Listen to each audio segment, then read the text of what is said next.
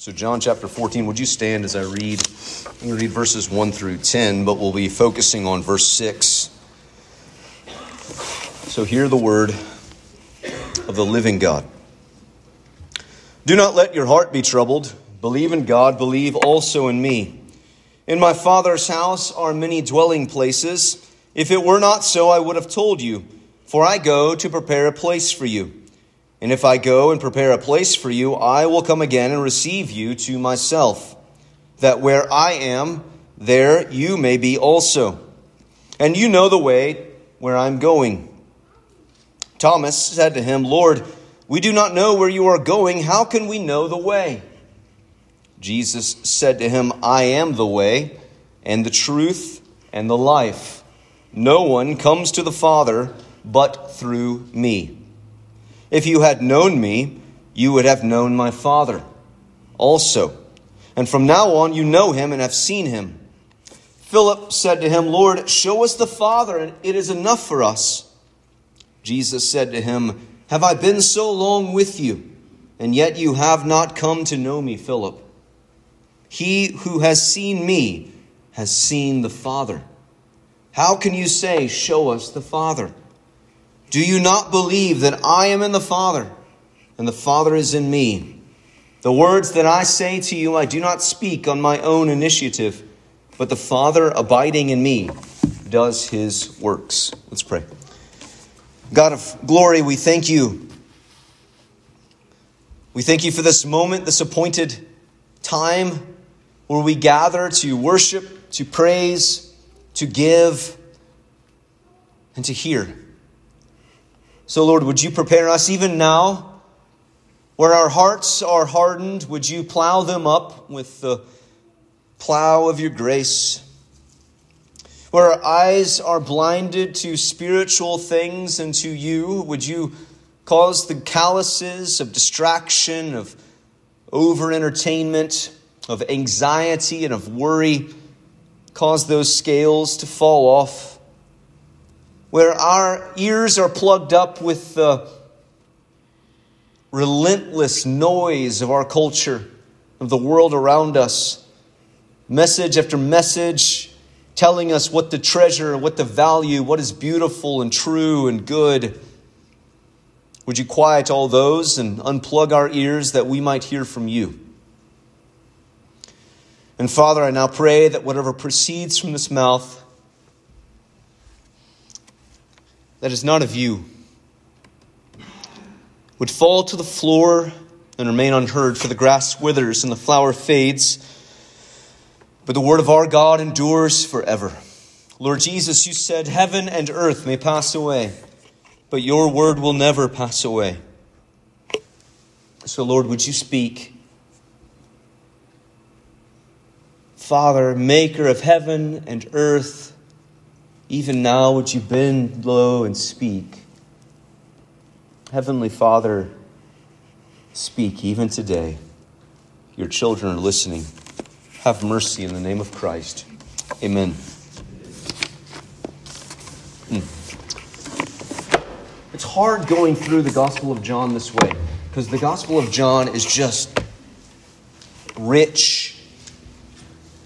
So we're kind of leapfrogging, if you're visiting or if you're just sort of jumping into where we've been, we're leapfrogging through these 7 I am statements of Jesus. And when Jesus says, I am, fill in the blank, he is explicitly, to a Jewish hearer in the first century, he is explicitly identifying himself with the God of the Old Testament. He's explicitly saying that God, that Yahweh, that if you were to read your Old Testament, and every time you see L-O-R-D in all caps, that's your Bible's way of telling you that it's Yahweh, or used to say Jehovah, but we know that's probably not actually how you said it. Yahweh is a good educated guess at the name of God. And the name of God, Yahweh, derives from, here's your Hebrew lesson. It's my favorite Hebrew word. You ready? It derives from the Hebrew word to be, which is, does anybody remember? Hayah. Just think this, like a ninja. Not like a chef, but like a ninja. Hayah. So Yahweh comes from Hayah, which is the Hebrew word to be. You're all Hebrew scholars now. Welcome. I'm not. I'm just kidding. But so that God is the self-existent God, that He has always been, and He's always been who He is. That there's no way, now this is incredibly significant at Christmas, but that there's no way that God in His substance and in His essence changes. God does not progress. God does not move. God does not become. God doesn't learn. God is not He was not somehow deficient before creation and therefore needed creation to fill a deficiency within Himself. God was not 9/10 of what He could be, and then He created and He finally actualized and became everything that He could be. Become all you can be. So God said, I'm going to create a world with a bunch of knuckleheads like me and you. No, God has always been perfectly blessed, complete and full. I am is a communication that God is. And all that is in God is God. It's incredibly significant. Now, I'm not going to change. This is a 3,000-pound rabbit in church history, in modern theological conversation. So I'm not going to chase it. We probably need to shoot it, cook it for Christmas dinner. But when Jesus says, I am, He's saying, that's me. And so you have this profound moment. Right? You have this profound moment where Jesus is saying, I am, that that you have before you laid out for the first century hearers here, His apostles and the 12 disciples. They're not quite apostles yet. That in John chapter 14, that He's saying, here before you is the meeting of the eternal, self-existent, self-sufficient, immutable, omniscient, omnipotent God in flesh before you. And that I haven't, in my essence, changed. There have been so many studies, every year I think a ministry called Ligonier puts out the State of Theology or something like that. I can't read it. It just makes me so sad. The State of Theology in evangelical churches. And there's one question, every year there's one question that always asks, that people like you, in an evangelical, gospel-believing, hopefully gospel-believing, gospel-preaching, Bible-believing, Bible-preaching, like all that kind of stuff. Church, it's some variation of, was Jesus created? Was the Son of God made? And your answer, if you are ever a survey taker for the love, your answer is no. He was not created. There should be an amen in here. No. Jesus does not come into being. He does not come into being. All right, the eternal second person of the Trinity does not come into being. He is the only begotten of God. He is begotten from God before the ages, right? If we were to read the Nicene Creed again, He's God of God and light of light. And so when Jesus is putting this, I am the way, the truth, and the life, or I am the bread of life, or I'm the true vine, I'm the door of the sheep, I'm the good shepherd. And all of these are explications. He's explaining to you, this is what God is like to you. It's important because there's this meeting of the eternal, self-existent God. Do you understand what I mean by self-existent? You don't know anything else that is self-existent. Because only God is self-existent. Everything else, spiritual, temporal, spatial, physics and calculus and math, and up and down and 2 + 2 and you and me, everything else is derivative from Him. He alone is self-existent. Satan's not. Satan and all his little cronies aren't. Gabriel, famous, and Michael, right? These archangels that we see in Scripture, they're not. God alone is self-existent. God alone is, if you will, derives existence from himself. And he therefore is. It's not even a good way to say that he's always been, because time is derivative from him. And my point in all of this is I want you to have a bigger picture of God than you walked in here with as you walk out. Right? This is the point of this point. This introduction. That's what this is supposed to be. I am. And Jesus joyfully, intentionally connects himself in this passage with the Father. At the very beginning, the very first verse, do not let your hearts be troubled. And we'll talk about that in just a second. But believe in God, believe also in me. That the solution to your disquieted spirit, the solution to your confusion about your context or the place in which you find yourself, the solution to all of these things is faith. Yeah, right. So VBS answer. Good job. But Jesus says, believe in God, trust God, have faith in God, and also in me. Do you see what he just did?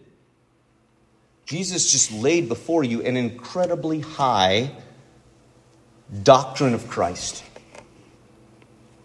If you're going to believe in God, believe also in me, because the implication is I am also God. The Father, the Son, and the Spirit, God is triune. God does not manifest himself as triune. He does not exist in different modes of triune. God is triune. Father, Son, Holy Spirit. There was never a time when God was not that. Okay. Believe in God, believe also in me. So why are they disquieted? Why are they upset? Why are we upset? But maybe let's get to that in a second. But why are they upset? Well, Jesus is in the end of chapter 13, after saying, I give you a new commandment, love one another. Everybody's going to know you're my disciples, that you love one another. And he says, I'm going away. And where I'm going, you can't come. Where I'm going, you can't come. And so all of a sudden, these guys who have built their lives upon Christ. You remember, they've laid it all down. The fishermen quit fishing. The tax collector quit tax collecting. And they built their lives upon Jesus. And all of a sudden, Jesus is like, I'm out. And you can't come. Peter, in response to this in 36, 37, 38 of chapter 13, he says, where are you going? He says, you can't come. And Peter's like, Lord, why can I not follow you now? I will lay down my life for you. These famous last words of Peter. Jesus says, will you lay down, can you get the irony? Will you lay down your life for me? Truly, truly, I say to you, a rooster will not crow until you deny me 3 times. Why are they upset? Jesus is leaving. What's Peter's solution to his disquieted spirit? Himself. Where does Peter look? I will lay down my life. Look at the strength of my commitment, Jesus. You see this show up several times in Peter's life. And Peter, what we see in the Gospels. Lord, we've left everything for you. Look at this. And Jesus says, don't let your heart be troubled. But I think in between, in that little blank space in your Bible, don't let your heart be troubled. Don't trust yourself. Don't trust the strength of your commitment. Don't trust the strength of your resolve. Don't trust the strength of your mental capacity or your emotional elevation in worship. Don't trust yourself. Believe in God. Believe also in me. And dear ones, this really only works to calm your soul if you have some sort of grasp of who it is that you're believing in. When Jesus is interjecting himself into Peter and the rest's confusion and doubt and fear, and he's turning their eyes away, there must be something that they begin to look to. You could go into our world today and say, believe in God. And how many people are going to say, yeah, I do. I do believe in God. And the question really should be like, what God are you believing in? Is it a God that has revealed himself in Scripture? Or is it a God that you have made up through your own imagination, or that you have cobbled together, which is more our culture speed, that we've cobbled together these images of God, that God must be like this. And so we pull a little bit of this, and we pull a little bit of this, and we pull a little bit of this. And so God looks like some sort of patchwork doll that we have knit together. There's a little bit of tolerance and a little bit of acceptance and a whole lot of bit of love, but not that kind of love, this kind of love that we like over here, this gooey emotional stuff. Anybody, he loves us, but he doesn't get in our business too much. He's like a deistic God, but he's not quite deistic God. Like we kind of put all these pieces together, or maybe we're like this is going to be like the witches in Macbeth, right? The Shakespeare play. And you're just dumping stuff in the cauldron and you're spinning it around. No Shakespeare people, that's okay. It's been a long time. And out pops this image of God. Believe in God, believe also in me. If your image of God that you are looking to in the moment of confusion, of trial, and of fear is one of your own making, it will fold just like a patchwork doll would. It will offer no consolation. It will offer no cleansing of conscience. It'll just be an idol without the silver and the gold and the wood.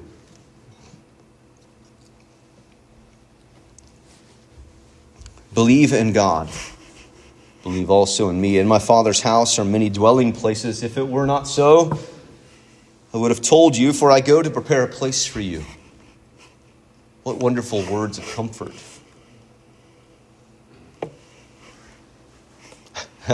My last church, I had a lady I did a funeral, and I read this passage at the graveside.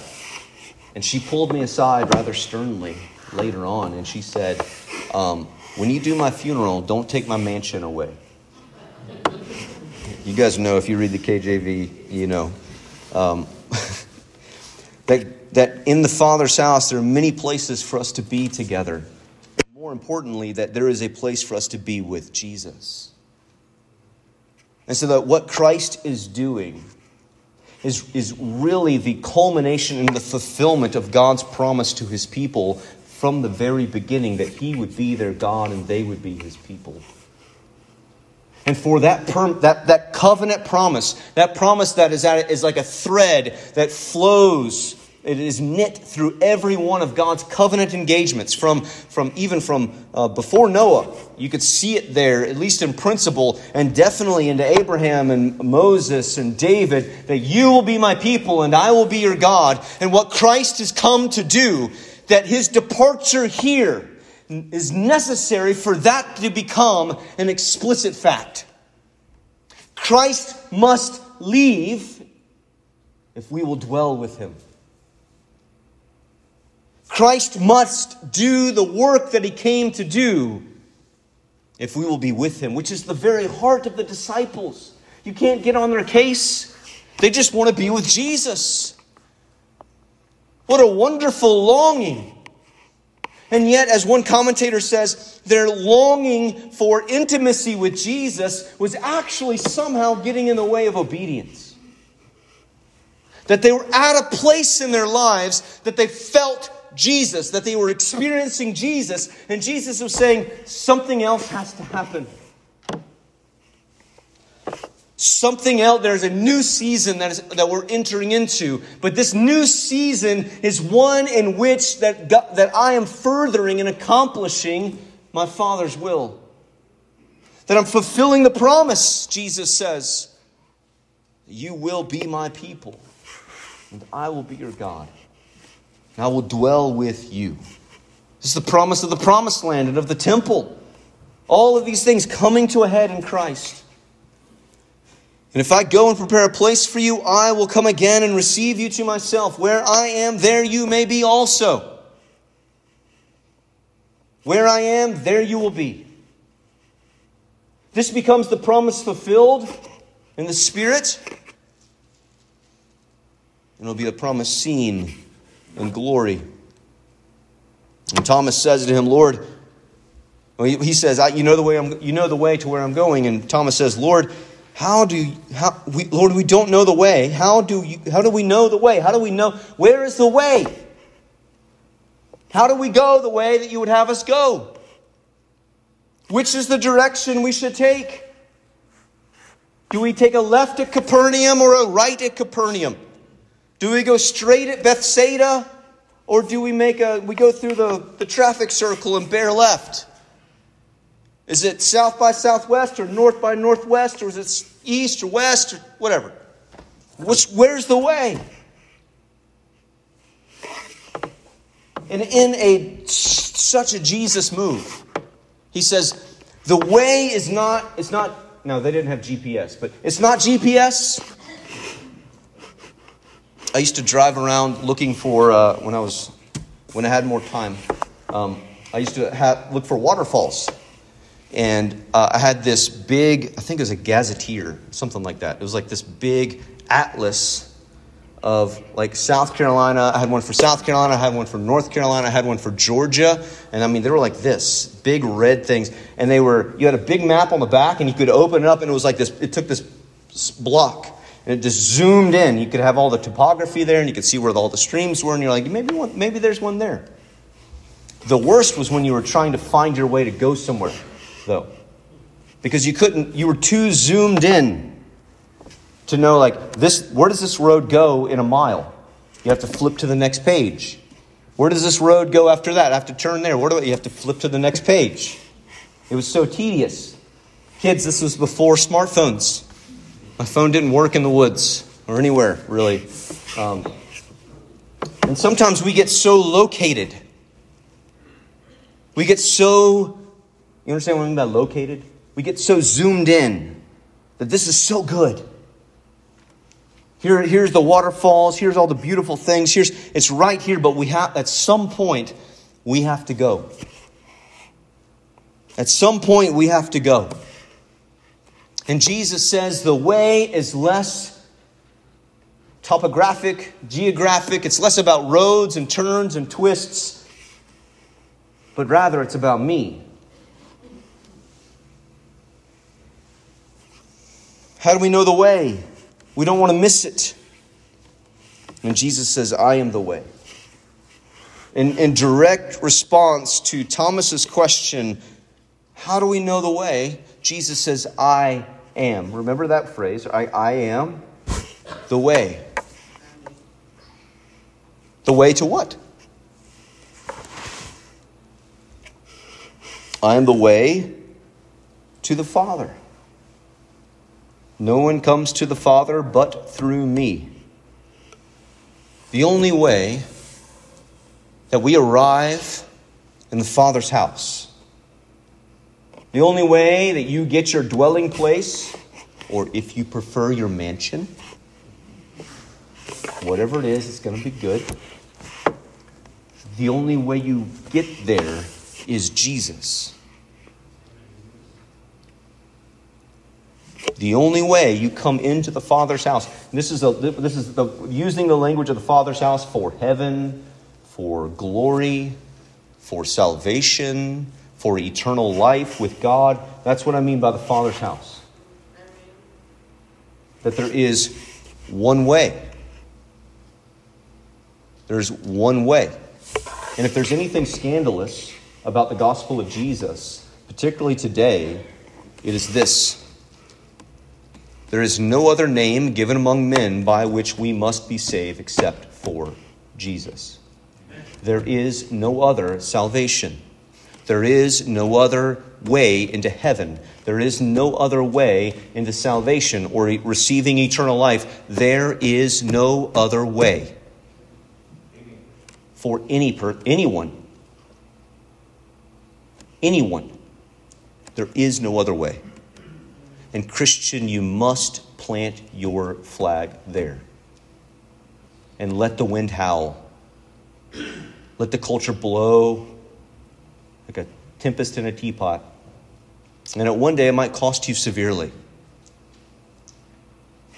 But you cannot compromise because there is only one I am.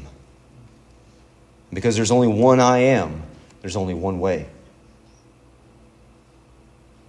And because it's not by effort, it's not by who you were born from, right? This is chapter 1 of John. It's not by the will of the flesh or by the will of man, but it's born by the will of God.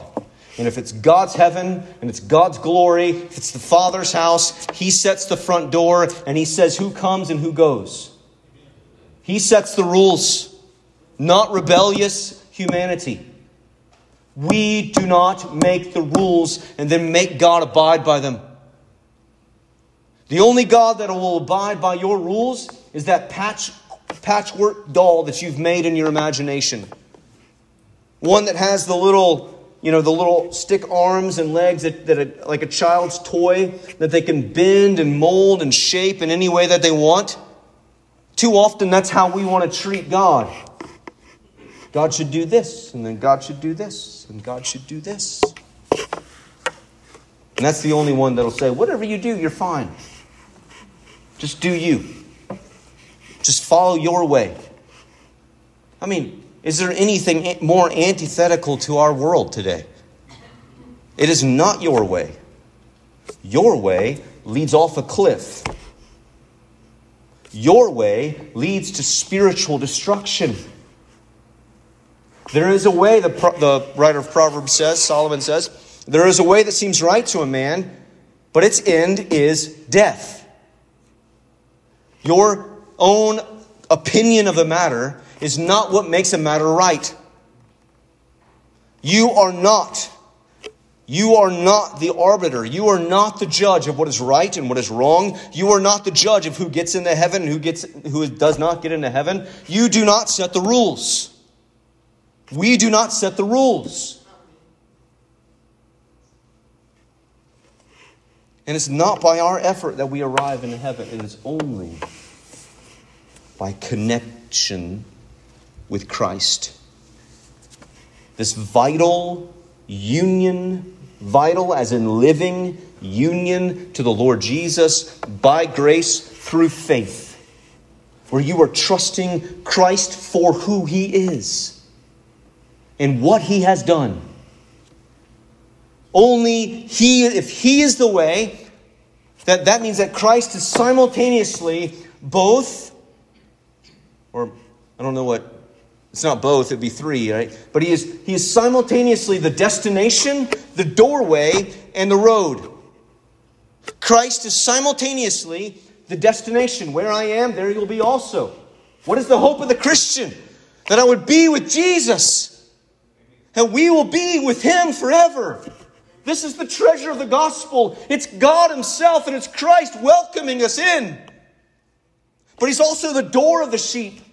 We saw in chapter 10. So that He is the only front door into heaven. He's the only front door into eternal life experienced today and realized tomorrow. But this word here, this I am the way, it's not only that He's the destination, and it's not only that He's the door, but He's the path that we must walk in this life. That's what that word means, path or roadway. When Christ is our way, then we live attached. We live connected. We live in communion with Him through the Spirit. Or as the writer Paul, the Apostle Paul in Ephesians says that we walk in step with the Spirit. God sets out the path that we should go.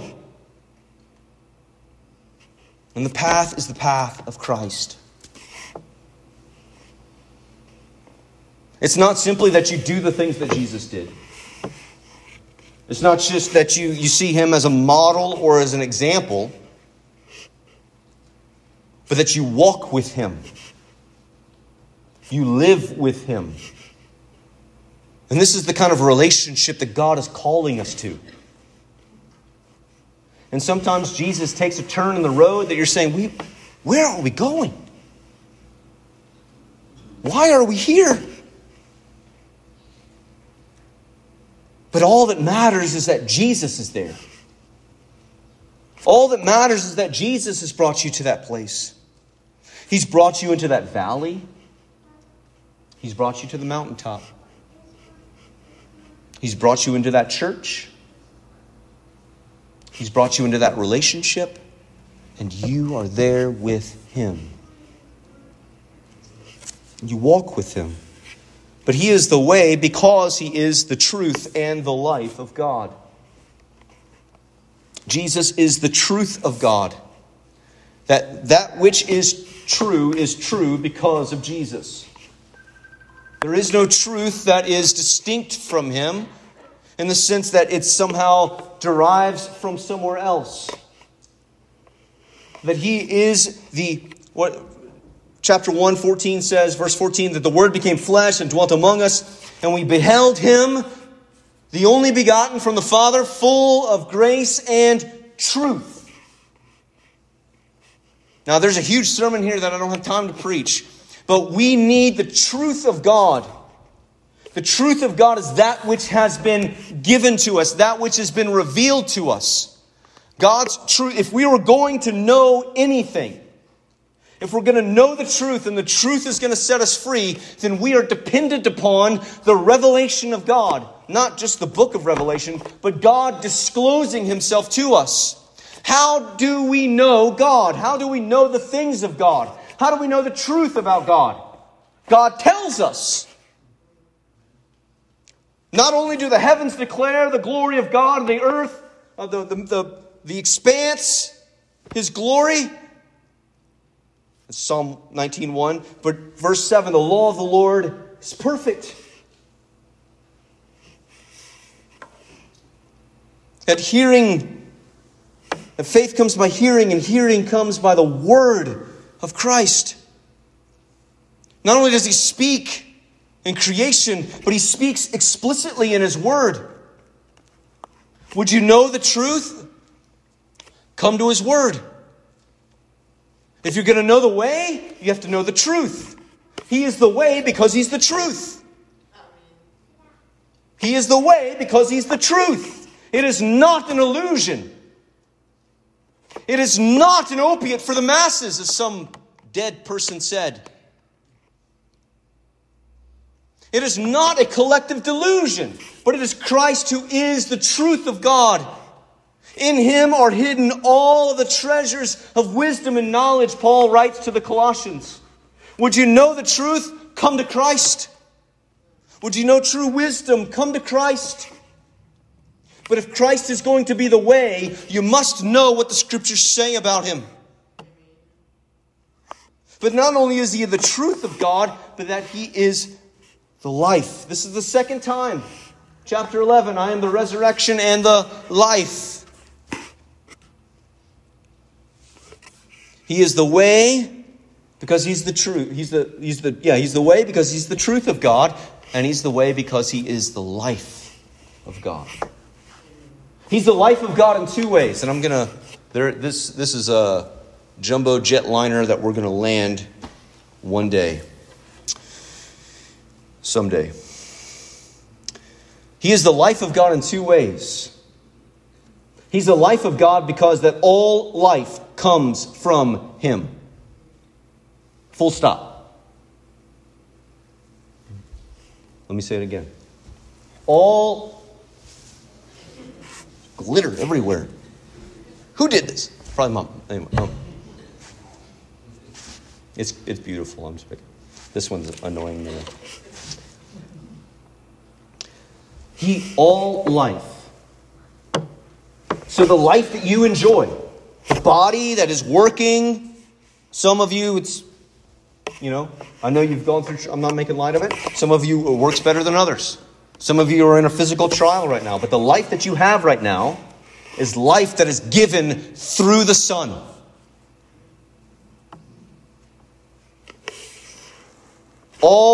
And don't fall for the lie of the naturalism and the mechanicalism that surrounds us in our world, saying it's just a product of natural forces.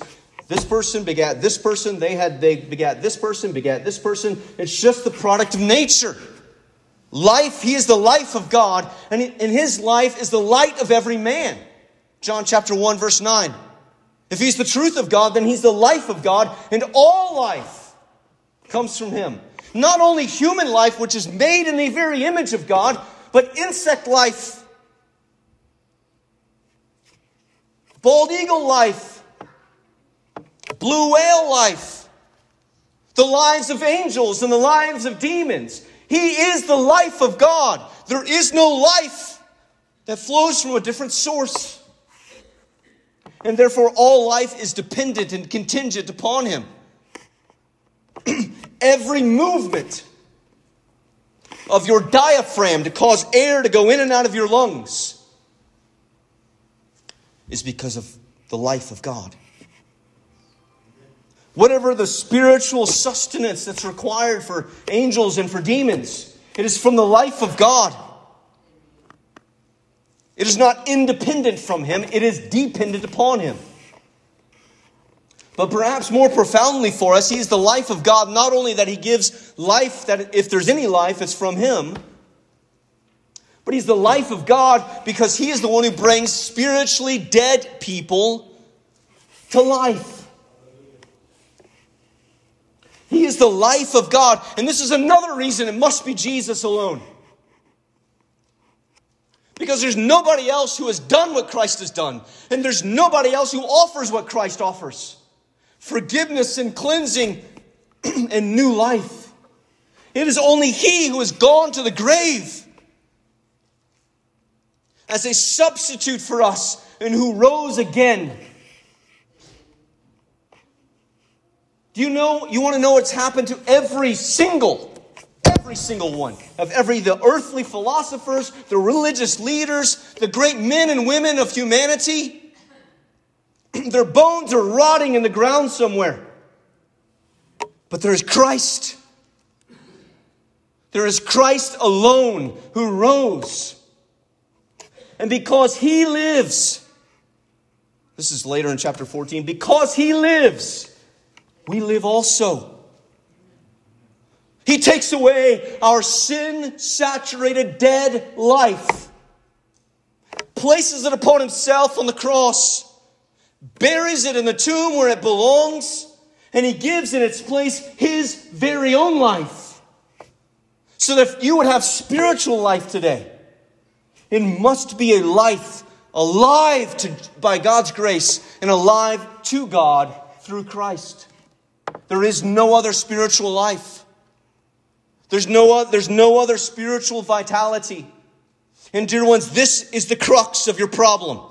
Whatever you think your problem is today, this is it. Sin has killed us. The wages of sin is death. Death has expelled us from the Garden of Eden. Death has removed us from the presence of God. And yet we have Jesus, who is the way. And if He's going to be the way, He must make a way. Do you remember in Genesis chapter 3, verse 24? God finally expels Adam and Eve. And you know what He does? Y'all know. What does He post up there? The cherubim, He puts these warrior angels. And you know what the scripture says in Genesis 3:24? That they would block the way to the tree of life. You could read somewhere like in Isaiah 43:19, He says, behold, verse 18, don't look to the former things. Behold, I'm doing something new. I will make a roadway. I will make a path in the wilderness. That it takes the I am, Jesus, to come into the overgrown forest of our sin, to blaze a path and to say, follow me into life. There's no one else who's done it. It is only Him. No one else has gone to our wickedness and our wretchedness and our rebellion and taken it down by the roots. No one else has gone to our greatest enemy, sin and Satan and death, and laid them in the grave and said, follow me to life. There's no one else. Where else will you go for life? Where else will you go to come alive, dear one? It is only Jesus. He alone is the life of God. He is the life of God. And because He is the truth of God and He is the life of God, He is the way for us to come to God. So would you come to God today? Maybe for the first time. Maybe you're like Peter saying, God, I'll do all this stuff for you. I'll lay down my life. I'll give away all my stuff. I'll give away my money. I'll go build this and do this and all this stuff. Look at how great I am. And at some point, you'll reach the pinch point like Peter. That his profession of strength, I'll never leave you, Jesus. It sounds great after a full belly in a secure room. But all of his protestations of strength and of vigor melt away in the dark garden of Gethsemane. They melt away as they see Jesus on trial. And if you're trusting in yourself today to save you, that somehow your moral good will outweigh your moral bad, there will come the pinch point for you, where it is evidently true that you are not strong enough, that you are not enough to save yourself, that you desperately need what Christ gives you and what Christ does. Give up moralism and legalism and all your isms. Give up on yourself and trust Christ. Trust Christ. Christian, maybe today is a day of renewal, where you find fresh courage for the path that's before you. You don't know the twists and the turns, but the one thing that you can lay hold of today is Jesus by faith. You can lay hold of Him. You can call out to Him, and He will bend low and listen to you. He says, come to me, all you who are weary, and I will give you rest. You don't have to know the twists and the turns. You just have to know the way. You just have to know Christ. So maybe today is a day where there's been, and I know it, I've been there. There's this anxious wrestling with what should I do? Where should I go? The invitation is to draw near to Jesus. If you do anything today, draw near to Jesus. Come to Him in prayer, open up His Word, and just say, Lord, I need you near. I want to be near you. I want to be with you. And I want to obey you. But let obedience flow from intimacy, and He will show you the way.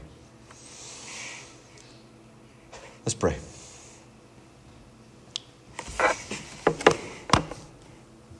Father, we thank you that you've come and you've promised. You've attended your word with your promise. And we ask, Lord, that you would accomplish your will. That you would tie the hands of the adversary who would pluck the seed of the gospel off of hearts even now. I pray that you would stifle the briars and the thorns, the cares of this world that would rise up in these hearts and these minds and choke out an awareness and a pursuit of Jesus. I pray, O Lord, that you would hew out and dig out the stones that would make these hearts shallow, not prepared for the pinch point of persecution or of difficulty. That the word, the gospel, that your word would land upon good soil in these hearts. And it would grow up and bear fruit. Exponential fruit. We believe you for such things. Amen. Would you stand as we respond together?